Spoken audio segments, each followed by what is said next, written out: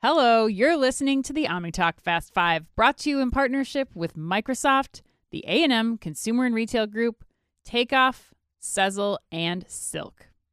But first, we take off with even more robotics news out of Walmart this week. Anne. Oh, yes, Chris. Headline number one, Walmart made a slew of announcements related to robotics within the past week. Some good and some not so good. So first, according to Grocery Dive, Walmart has entered a definitive agreement to purchase micro-fulfillment center developer Alert Innovation.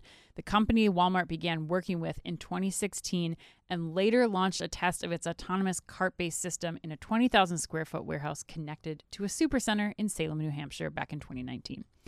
Second, and not to be outdone, Walmart also announced the conversion of one of its Atlanta warehouses into one of its new next-gen robotic fulfillment centers, the very same warehouse where late last week Walmart said it would also lay off nearly 1,500 workers, according to Chain Store Age. Chris, lots of innovation, lots of robotics happening over at our friends at Walmart. Oh my God, yeah. What do you have to say about that? Well, first off, the news on Alert Innovation the acquisition is really interesting to me because I don't really know much about where Alert Innovation has stood since they announced that test back in 2019. I think I was one of the first people to write about it in Forbes. So I guess now we know. Walmart thinks it's valuable. They've been quiet. It's interesting that they've been quiet about what they think is valuable.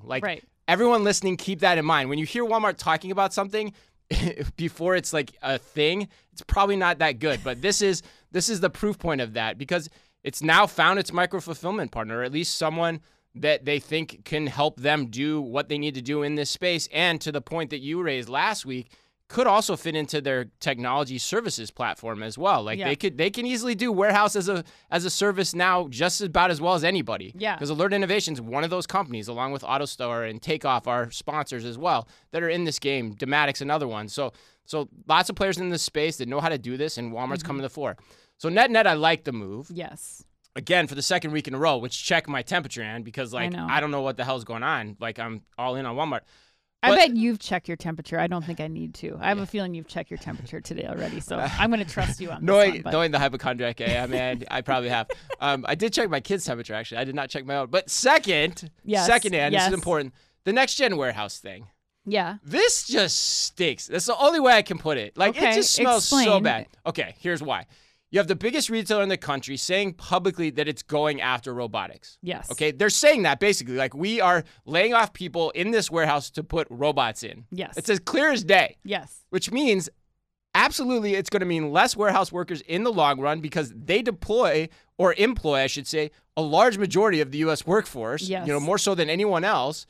And if self-checkout systems continue to get off the ground, it's also going to mean we're going to have less cashiers in store. Yes. Which ultimately means a hell of a lot of displaced workers in the long run.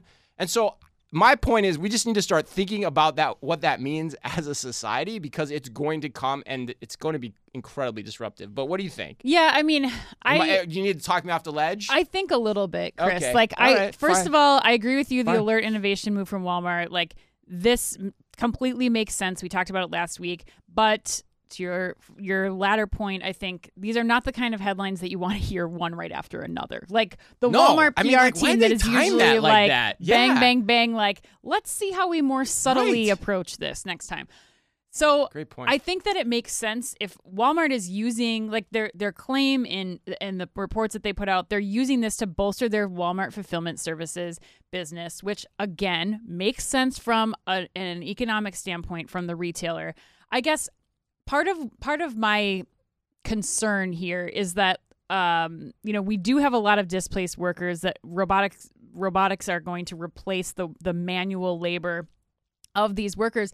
But where does that labor go? I don't think it completely disappears. I think that it goes into other types of jobs.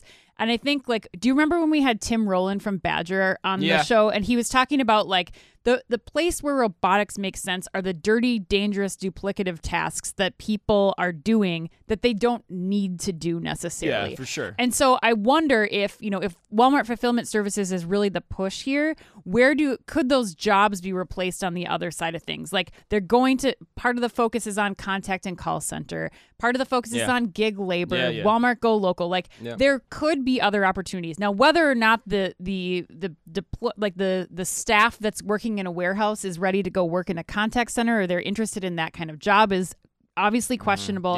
But I guess I just, to lighten the load a little bit, like there still will be jobs in store. There still will be jobs, in the warehouses. But hopefully, and this is why we're seeing all the pressure from the unions. Like people are getting hurt in warehouses. Warehouse conditions are not safe. Like if you're replacing those jobs with robotics, are there better, safer jobs for people to be doing in those situations? I'm playing devil's advocate. Yeah, no, I know. I'm trying to find the angle. I just think when you start talking cashier jobs and you talk warehouse jobs, those are the some of the most blue collar jobs. And if those go away, there's not necessarily that many more places you can put them.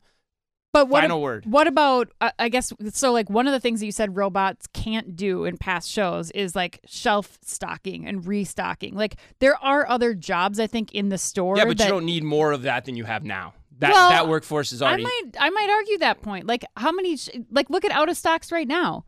What the average store? But you don't need more people to do that job in the store. You have out of stocks because of the inventory, not necessarily because in some of the cases, people not being able to work it. Well, I don't know. I think you could have more stuff on your shelves potentially if you have more people focused on that. I mean, that's the point that all of these retailers are saying they want self-checkout for. They want people to be in the stores, making sure shelves are stocked, stores looking good. It's easier to shop, helping people within the store. Like that to me seems like you could see what happens when you deploy more resources towards that. I think that's a stretch, but hey, you're playing devil's advocate. I think that's a stretch argument, but hey, you, the listener, can decide which side of the equation you want to come down on. But it's something people have got to keep an eye on for sure. I think regardless, I think we both agree on that.